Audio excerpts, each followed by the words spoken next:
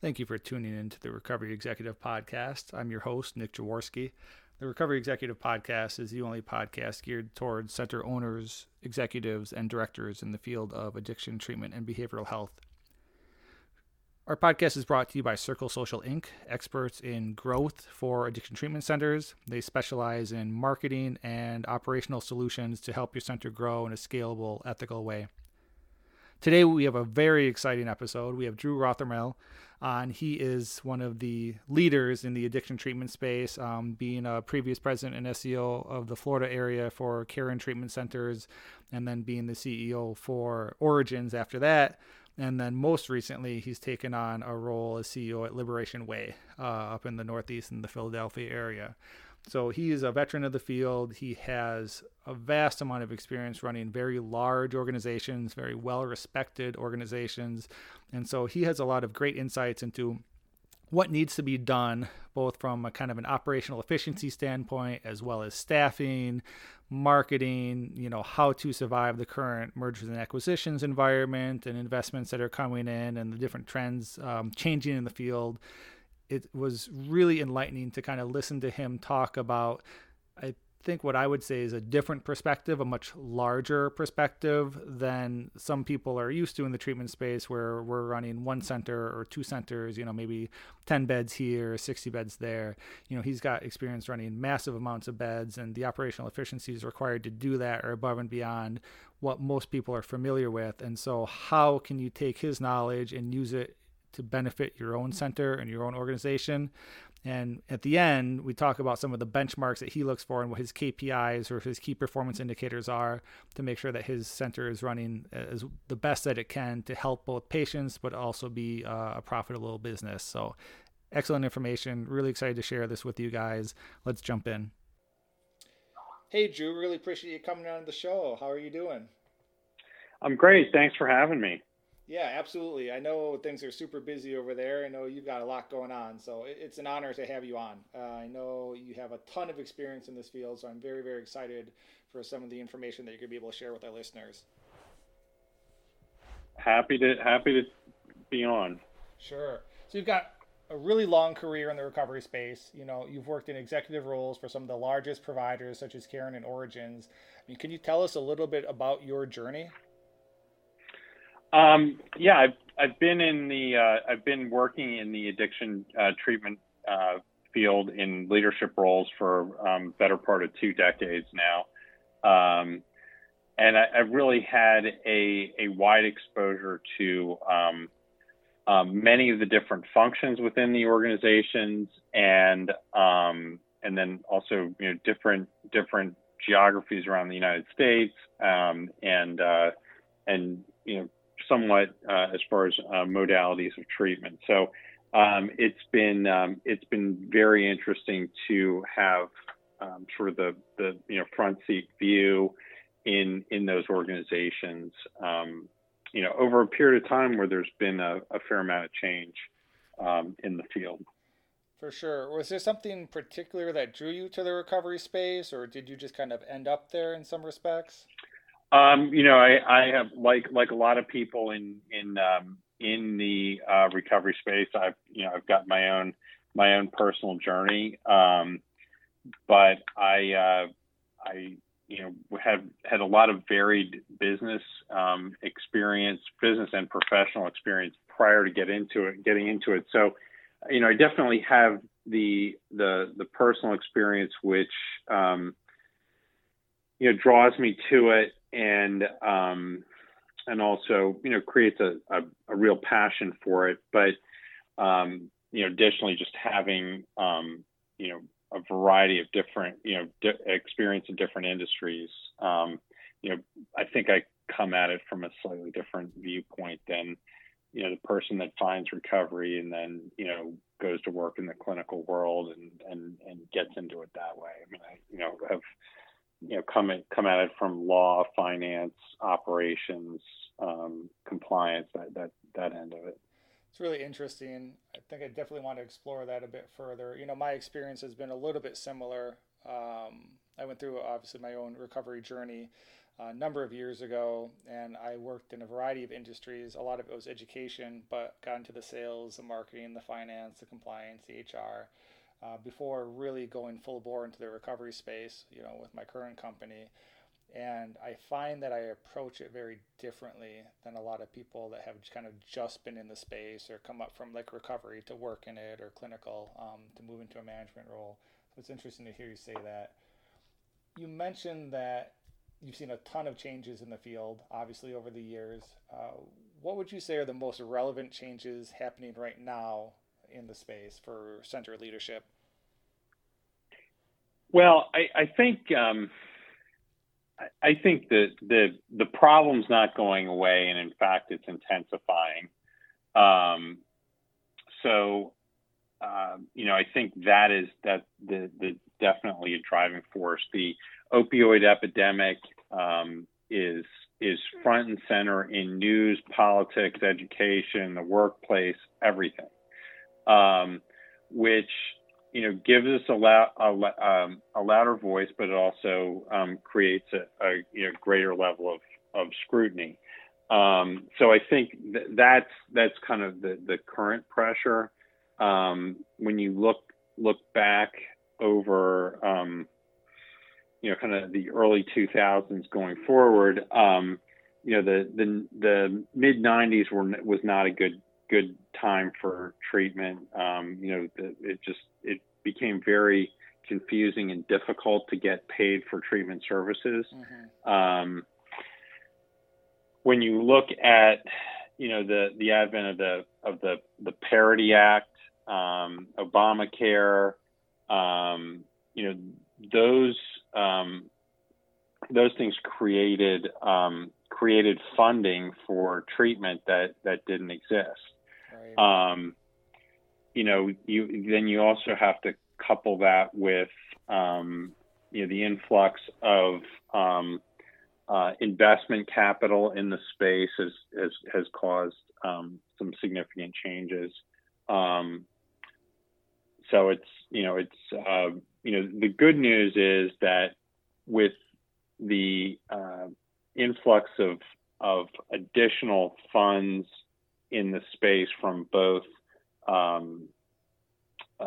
financial sources and also from payers, a lot of additional treatment beds have been created, which is good because the unmet need was significant. It's still there, but when you look at all of the treatment beds that have been created during the last decade, it certainly goes a long way towards meeting the need.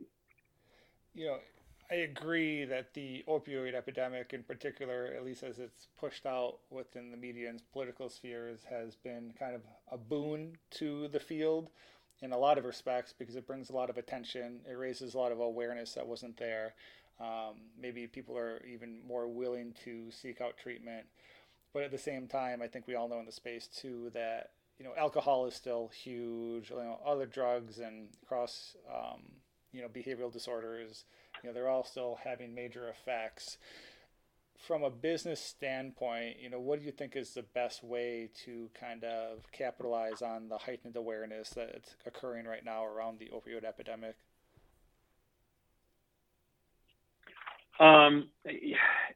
The way I see it, the heightened awareness is a good thing in that pre-opioid epidemic really making it into the news. You would talk to business leaders, or you talk to politicians, or community leaders, and privately they would say to you, "Boy, I love what you're doing. It's great that you're helping people. Keep up the good work." And then you'd say, "Well, are you willing to speak out on behalf of the cause?" And the answer a lot of times is, "Well, can't really do that because of other considerations, but privately I'm really behind you." And what's happened is we're now in an environment where if you're a politician, you can't have a anti-treatment stance. You can't really bury your head in the sand. You have to have some level of pro treatment stance in your campaign platform. To ignore it or deny it is really probably not an option or is not a good political option at this point. Sure. So you mean, do you think for treatment centers, like for me personally, like whenever I go to DC, I always make sure to stop in and visit with our representatives and our senators for our state here in Indiana. And I found that they're a lot more receptive than they were, a number of years ago. Seems to be a pretty pressing issue for constituents. Also, Absolutely. I mean, I think from a PR standpoint, it's a lot easier to maybe help get your center into the news around some of these issues. So, do you ever see the centers that you're working with or managing? Do you kind of work to get them more involved, either from like a press standpoint or a political legislative standpoint around these issues? Somewhat. I think though that there's a large movement right now for advocacy for the cause, advocacy for treatment resources, and I think that as a provider of treatment services, I've been very clear that our job is to help people. Our job is to help more people as efficiently as possible. Right. And it's really easy to get distracted with the advocacy work and the PR work. And I've always told our folks that from a litmus test standpoint, if there's no shortage of groups you can go out and talk to. Is that going to help get people treatment immediately, or are we going to get bogged down in a public policy debate? I mean, there are plenty of people that are more than willing and capable to go out and have the public policy conversation. The scarce, in my opinion, the scarce resource in this field is people that know how to run treatment centers and manage clinical teams. That's the scarce resource, and it is not the most efficient and effective use of those individuals' time to be out speaking on public policy. That's just my opinion. Sure. Well, it's really interesting. So, I would agree that there's definitely a scarcity of people that have a strong knowledge of running a really operationally efficient center that also kind of focuses on that clinical excellence. Why do you think it's a challenge to find talent in that regard?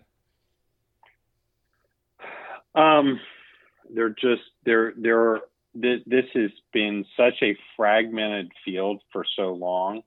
There just aren't a lot of larger organizations, and they don't train folks to do this work. So, the number of people who actually have the experience is a lot smaller than what we need. I mean, I sometimes joke with the advocates. Sometimes I hope the politicians give you exactly what you want, which is sort of unlimited funding for treatment. But the problem then is going to be there's no one to deliver those services.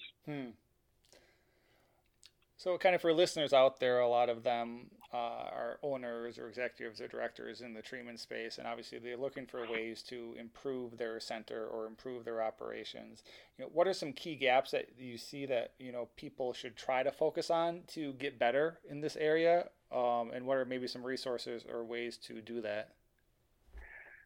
I think that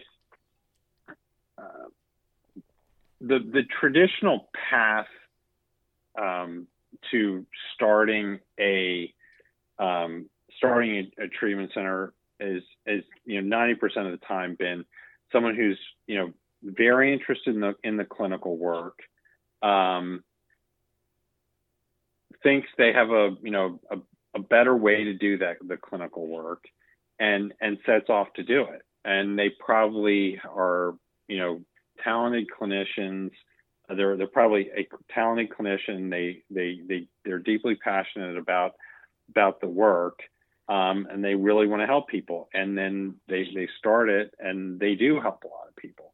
The challenge becomes when you get into this business through that lens, a lot of the support functions that become really critical as you grow don't receive the focus and attention that they need to make sure that you really have a high quality organization. I mean, I'm a firm believer in the concept of we should be judged based upon the worst job we do with a patient. So it's the patient that slips through the cracks should be the one that we're judged upon. So a system where you have all the checks and balances in place to make sure that when a patient slips through the cracks, the clinical supervisor figures it out quickly, addresses the problem, and gets them back on track. Like, that's to me the sign of a strong organization. Okay.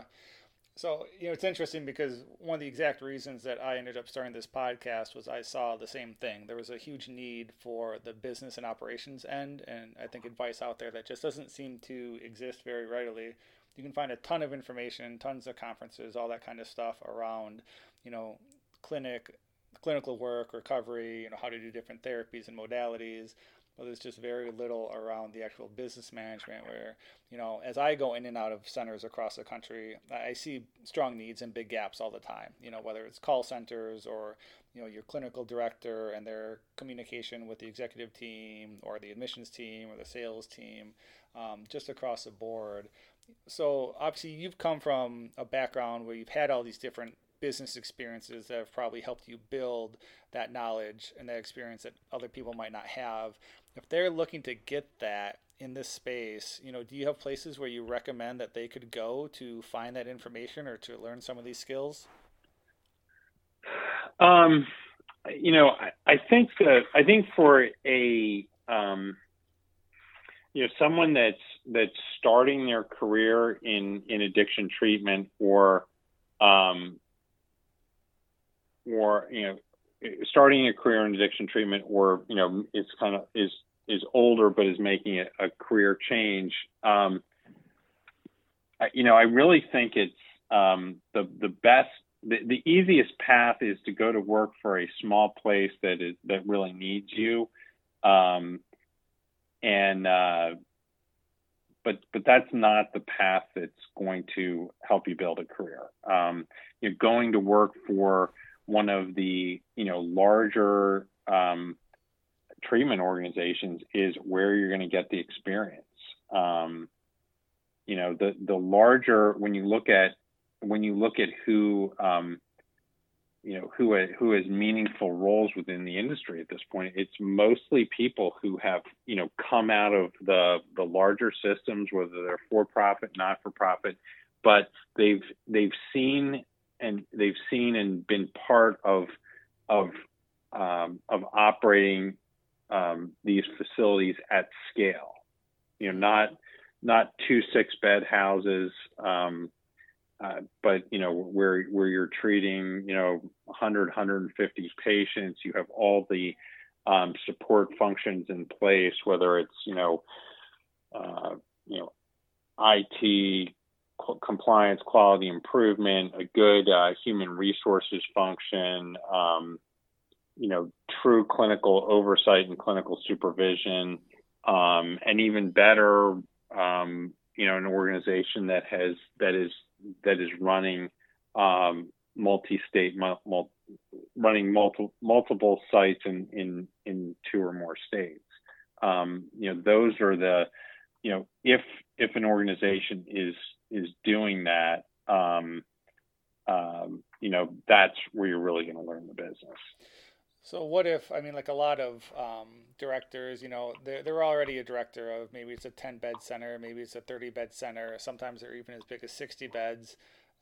But then they don't have these skill sets, right? So they've been able to make it just kind of by high reimbursements and low competition, and maybe strong referral relationships for a long time that they've built up over the years. But now they're in this position where lots of people are moving in network. Your reimbursements are being cut regardless. There's a high level of competition, and so you don't have the margins and the profit that you did. Censuses across the board are a lot of them are getting pretty low these days, for all of those reasons, bad press being another one. So I'm a director or an owner kind of in this position. Where would I go, or how would I seek out more knowledge or more experience to, kind of take my center to the next level? Well, I think there's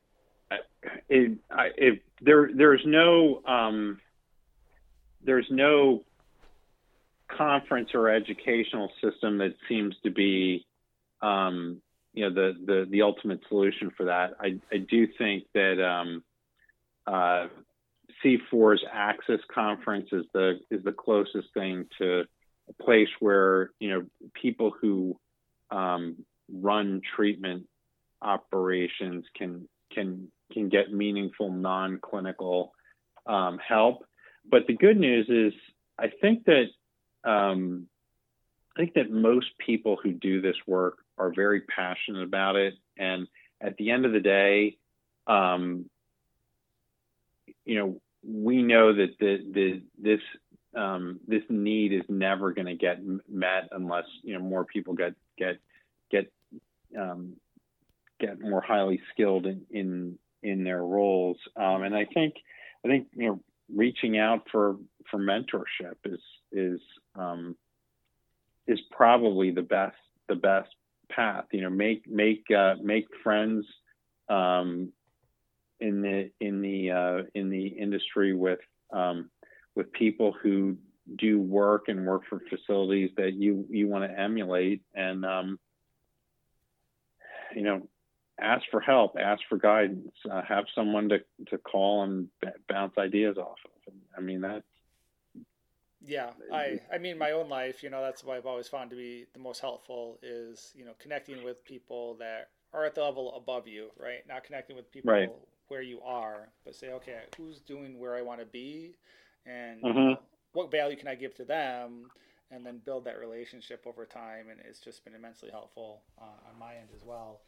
I would definitely second the C4 conference as well. I just had Dee McGraw on the show a couple of weeks ago, and they do a great job. I think they are one of the few options out there for kind of the more business end functions of things, at least at Access Conference. I would love to see that continue to grow. You mentioned before a little bit about some of the trends coming into the field, and kind of the mergers and acquisitions that are happening a lot. Can you talk a little bit about that? Because I know that's confusing for a lot of the smaller center owners. They kind of feel like they're going to get swallowed up. They're not sure what to do. What does this mean for most centers, and what should they be doing, if anything, to kind of prepare themselves for this continuing trend? Well, I don't think that, smaller centers that don't want to be swallowed up don't need to be. They can continue to operate as they are. This is from a investor standpoint, this is a very attractive field. The problem is there. It's well documented. It's not going away. Societally, we need to deal with it. So the demand, just from a basic business standpoint, the demand is there. It's not going away. Secondly, with the fragmentation and inefficiencies in the way we as a group attack the problem are so significant that there's a ton of opportunity for consolidation, which will, as the field is forced to become more efficient, we become better at meeting the need at a lower societal cost. From your perspective, what would you say? Go ahead. But just that greater efficiency though is a threat to the inefficient mom and pop facility. Mm-hmm. I mean that's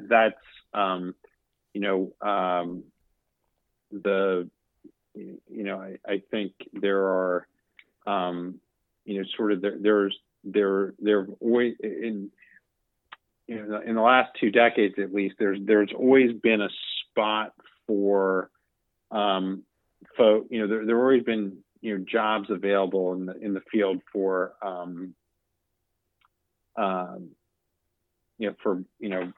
people in recovery that want to work in treatment but are not particularly have any specific training, business or clinical, but it's just been great to have those folks around, and those are the positions that end up getting squeezed. The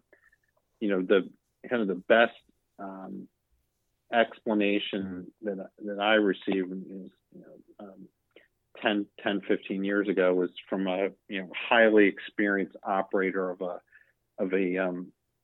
treatment program out of Chicago, and he said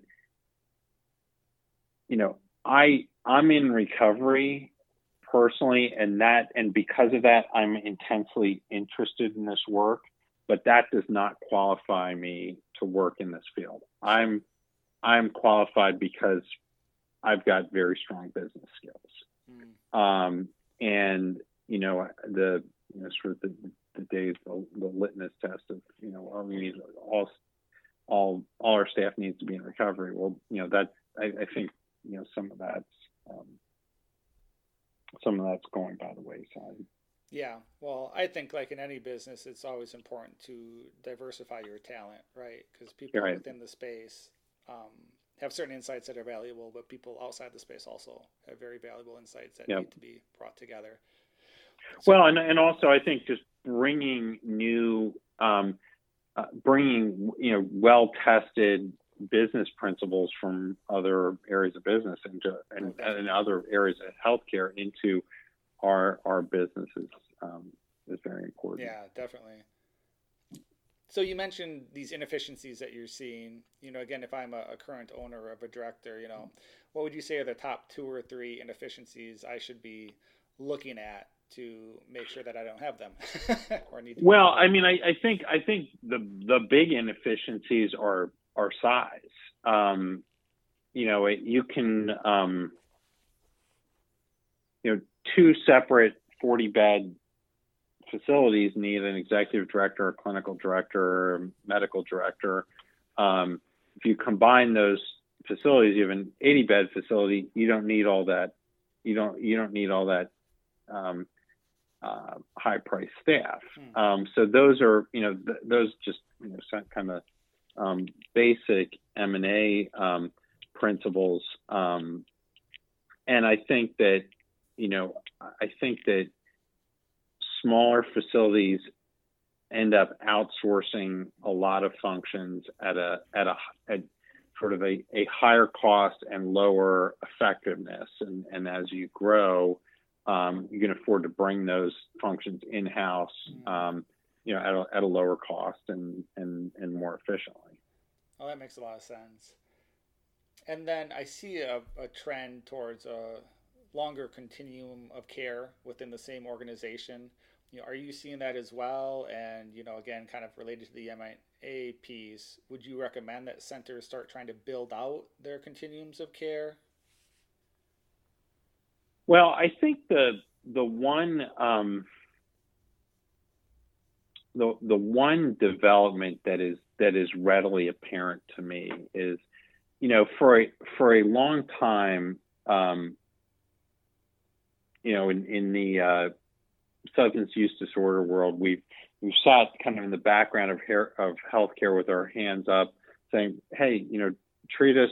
If this is a disease, treat us like we're treating a disease. It's a chronic illness. Give us the same credit that other specialties that treat chronic illness, get." But at the same time, we were trying to do that with episodic care, and our kind of sole measuring stick was, okay, what percentage of your patients are sober after 1 year? So that's a mixed message, and I think that with the realities of the opioid epidemic setting in, and I had before the last couple of months in my time with Liberation Way, I hadn't spent a ton of time in the Northeast, and getting a sense of really how much worse it is here than in other parts of the country. And what's interesting is that parents no longer seem to be of the mindset of okay, I need to find the treatment center that's going to fix my kid, and then we'll move on. The message that parents are getting from other parents is, okay, your kid's an opioid addict. You've got a long road ahead of you. You've got probably 4 or 5 treatment episodes over the next 2 or 3 years, and hopefully during that period of time this works and your kid is safe. So I think that families are coming into the treatment equation with a much more realistic sense of what they're up against, and so sort of that 30-day residential treatment stay isn't, they're not looking at it as a silver bullet. That may be required, but that is the first step in the process. So really the answer to your question of should treatment centers build out a full continuum of care, I'm a firm believer in not necessarily. I think that typically a bad treatment center will tell you they can do everything, and I think that a lot of times our quality is defined by what we refuse to do. So there are pure play residential programs out there that said, we're going to bring patients in, we're going to detox them, we're going to stabilize them through that residential component of treatment, and then we're going to get them to the next level of care, and where they can safely and effectively continue to do the work.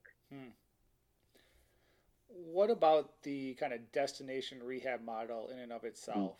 I know a lot of centers are struggling these days, especially in Florida, Arizona, California, where there's just this huge cluster. But I mean, we're even seeing some of the bigger players, like I know Elements obviously just filed for bankruptcy, and Sovereign Health apparently hasn't been paying their employees for a couple of weeks now. So there does seem to be, even though there's, as far as we can tell, the same demand for addiction treatment, there seems to be a very strong pullback from kind of destination rehab and a move towards more local treatment solutions. Do you have any comments on that? Yeah, I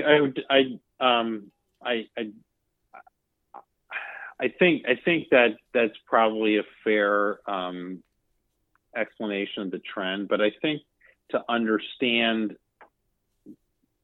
how, I think you have to look at the history to understand how we got here.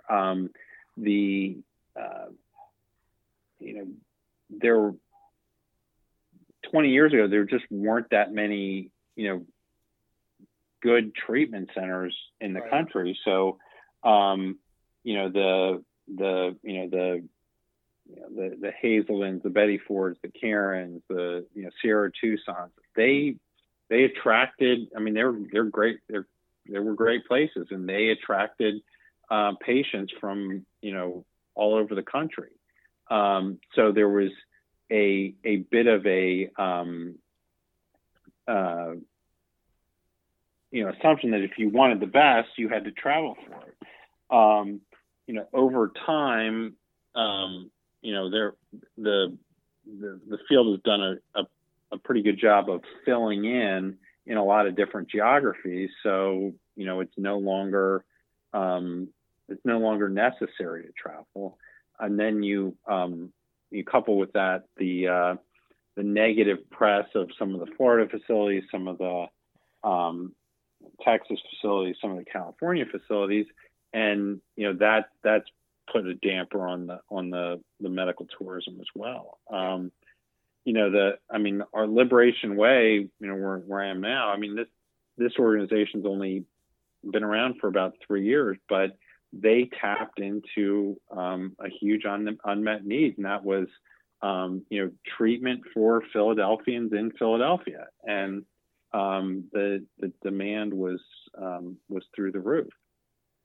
And yeah, that's interesting because we have clients that used to pull a lot of patients from the Philadelphia area, and that has kind of dried up, and I think it is because a lot of more local solutions are moving in. But same thing in other big cities. 10 years ago, the number of treatment options in New York City, which is arguably the most attractive referral geography in the country, there wasn't really anything locally, and everyone was leaving. But now there are a ton of different options. So yes, I mean, I think there will always be a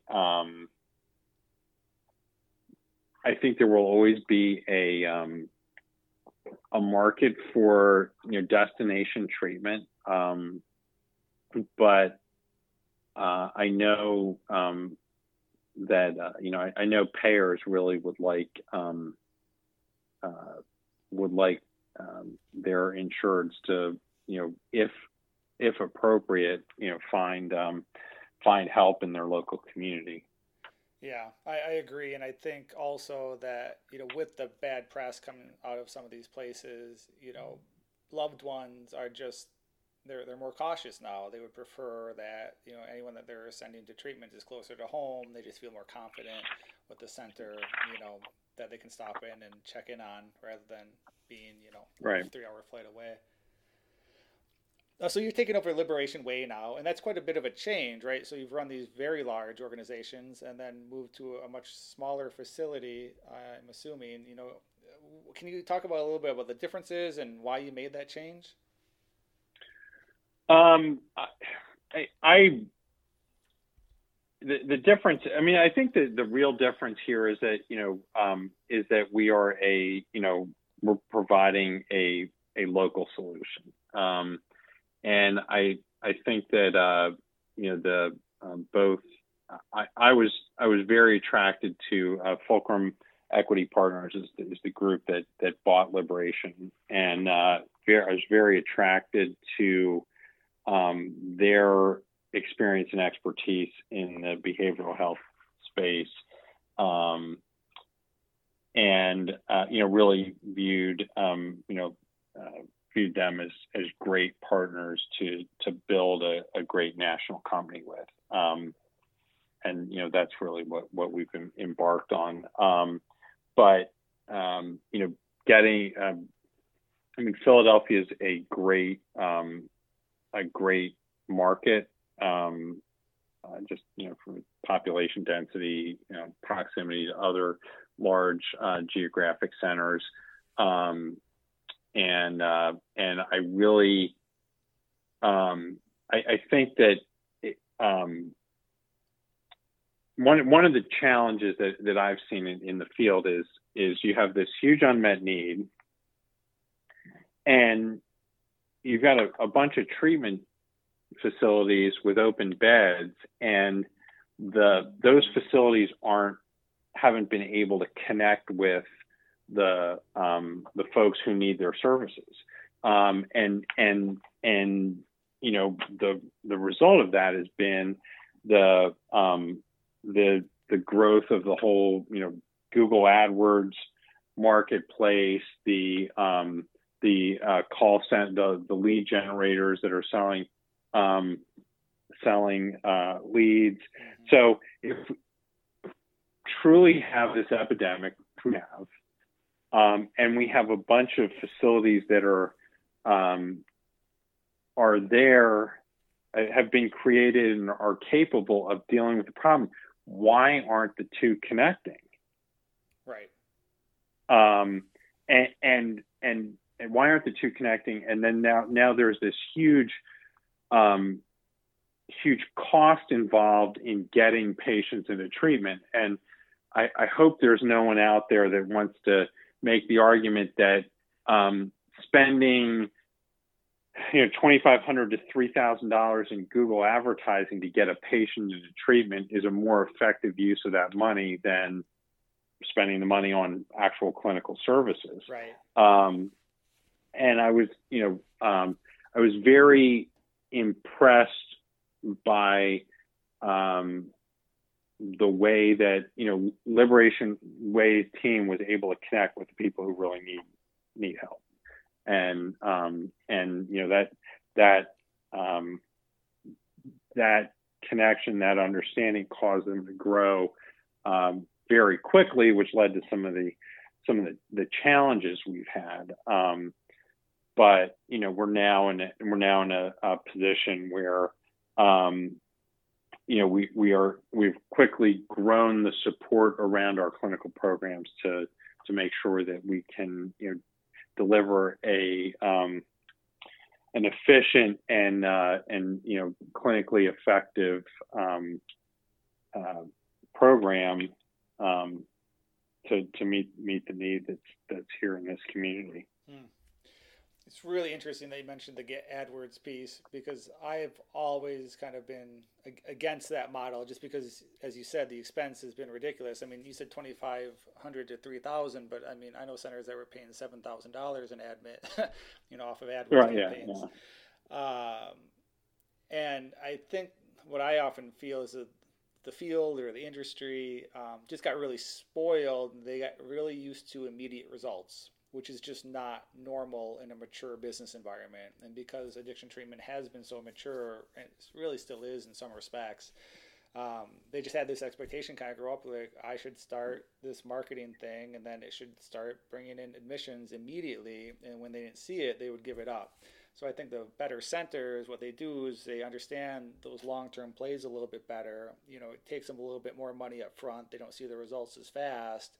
But then once you build the community relationships, you build the brand, you build the awareness in the right places with the right demographics, and you're able to build a sustainable model that's, a fifth the cost, if not less sometimes. Well, it's very, very true. And, the person I first worked for in this industry said to me, he said, new facilities don't fail because they have a bad clinical model. They fail because they underestimate the time that it takes to build a program and build a market for the program. So they run out of money before they become successful. And that has its challenges, but sort of going into this from a built to last model, you have a really solid organization behind you by the time you're filling beds. And with the advent of some of the newer models, the barriers to entry just weren't there. So folks, were able to rush into it and buy the referrals and that, but like you said, that's not it's not going to last. Yeah. And there are a lot of facilities that have been built that way Right. and are really struggling. What would you say would be a realistic time frame for a new operator to come in and establish itself and start kind of being profitable in the space, just as a throwing out a estimate?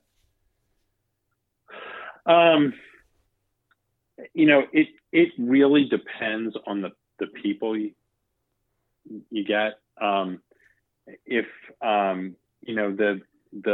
there's definitely been a model over the last few years where folks view this as just an investment, and they or perhaps they own a piece of real estate and view the treatment field as just a higher use of their real estate. They can make more money off their real estate, and it's great to have a great piece of real estate. It's great to have a lot of money, but if you don't have a management team that has the experience in this field, it's really tough to do. Yeah. So on that, I mean, would you, if you were talking to someone else that was looking for mentorship, what would you tell them to set their expectations as? You should be looking at 6 months to a year, maybe longer. What would be realistic? No, I mean, I think it's at least 18 months to get. I think that even the best outreach people in this business, if they switch facilities, it's at least 12 months for them to become productive, to bringing business in, and so if it's a new facility, it's going to be, if it's a new facility no one knows about, it's going to be even longer. Right. Yeah, I think that's really hard, for a lot of centers to be like, well, geez, it's going to take me 12 months to train this new person up. But that's the reality, because they have to rebuild the relationships, right? Right. I think that places that are really struggling, they'll hire people and hope they make it in, hope they become productive in 90 days. Right. But it's just a desperation move. Yeah. Yeah, we see it constantly. Business, any business, whether it's addiction treatment or something else, it's all about building trust and relationships, right? And from a marketing background, I often have to tell our clients that what we're trying to do is we're trying to build trust at scale in a way that, drives business actionable behavior. And so many people look at it as just pure conversion. It's like, well, what do I need to do? What process, what formula do I need to follow, to get person to take an X action? Well, you can't build trust that fast, right? So how do you do it? Sure, you can work with these people in crisis that are desperate and looking on Google at the moment, but that's a small number of the people that need treatment. And so to really tap into this large demographic of people that are not going to need treatment tomorrow, but might need it next week or 3 months from now, it takes a different strategy. Absolutely. So you do a lot, obviously, as an executive. I always say that culture is a big part of what we do. And I think from what I've seen of your work with your other centers, that you focus on that a lot. I know Caron Treatment in general focuses on culture a lot. So can you talk a little bit about maybe the power of culture, or what you do with culture to drive actual organizational results? Yeah, I mean, culture is absolutely critical. I think you need to have a strong leadership culture. You need to have from your ownership to your executive management team to your clinical leadership team. You need to have a consistent message of really clinical excellence, accountability, and stewardship of resources. It doesn't have to be much more complicated than that, but it has to be consistent.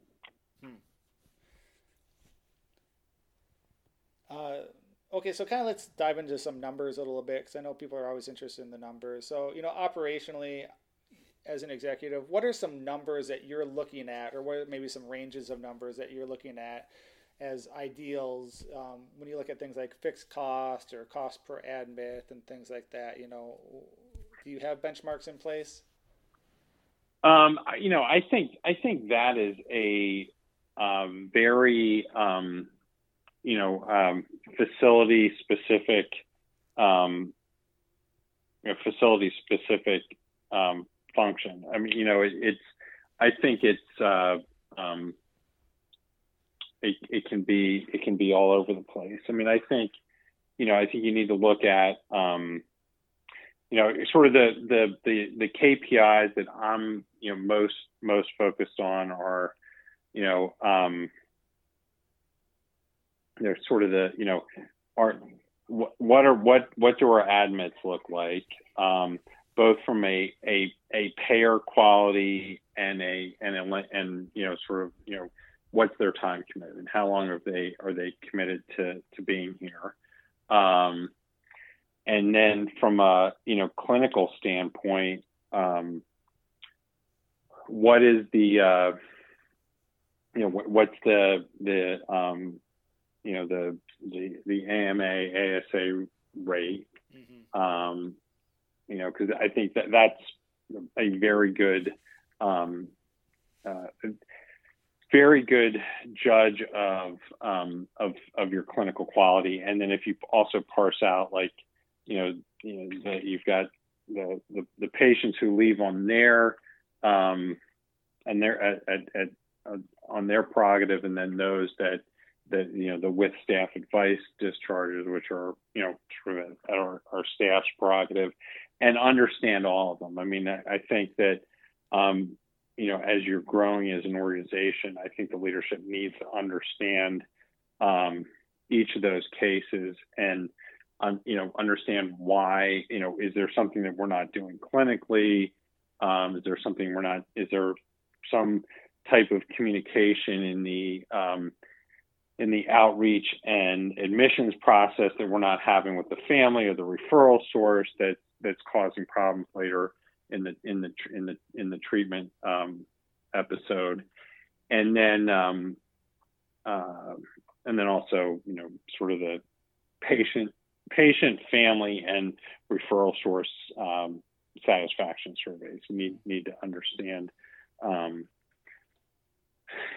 how happy or what those comments look like. Those seem to be the best measure of the health of your treatment program.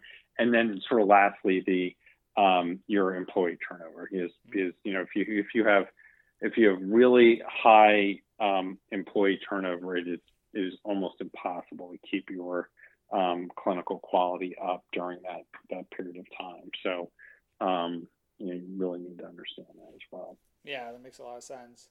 Well, yeah, I think those are all good numbers to be watching around, to kind of put some concreteness on it. Like if you were looking at your AMA rate, what would be a number that you would say would be too high, that there's, this is clearly a problem versus, what's kind of standard? It's got to be under 10%. Mm-hmm. And it will it will ebb and flow throughout the year. But the other AMAs cause other AMAs. So yeah, right. your clinical team really needs to be on top of it, and because if there are a bunch of AMAs, it may not be those patients that are the problem. It could be another patient that's causing folks to leave, and sometimes it can be that the staff needs to be more proactive in discharging a patient that's really poisoning the community. Mm-hmm. Do you do training for your clinical staff around AMAs, crisis counseling, kind of warning signs? Yeah, I mean, I think it's more generally around counselor-patient engagement. Hmm. Because when patient's most likely to leave when they don't feel like they're making any progress in treatment, and that's really incumbent upon the counselor and the clinical supervisor to identify that and deal with it, before it's a problem, which is good for the facility, but it's also really important for the individual's treatment. Right. And then on the family patient satisfaction end, what would you be looking for as a red flag if the scores were getting too low? Or are there any particular comments that you watch out for? You can end up getting a negative review where the clinicians are really doing their work, and it may just be that they're pushing the family or the patient harder than they're willing to be pushed at that particular point of time. But when the complaint is something sort of extraneous to treatment, like I didn't like the food, or I didn't the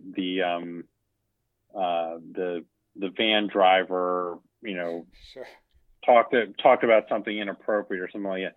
Those are distractions to the treatment process that as a leader of one of these organizations, you really need to make sure you eliminate as many of those as possible. When patients are here, they need to be focused on treatment, not distracted by something they shouldn't be worried about. Well, that totally makes sense. So, as we kind of finish up here, I think, we've talked a lot about some smaller providers looking to grow. Do you have any final advice for them saying, okay, what can I do to make sure that my center stays viable, and not just stays viable, but actually maybe I can expand continuum of care, additional centers? I believe that, investing in your staff is your best path to growth. I've heard managers describe it as a sports team, that if there's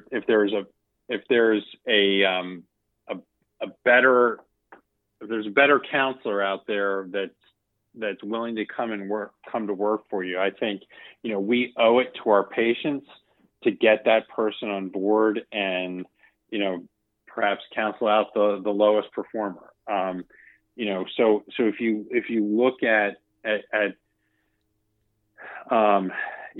constantly trying to upgrade the quality of your staff, a top notch, and you can't just hire a top notch staff. They're just not out there. But I think that leaders who are intentional about building a really great team will have opportunities for growth, new programming, etc.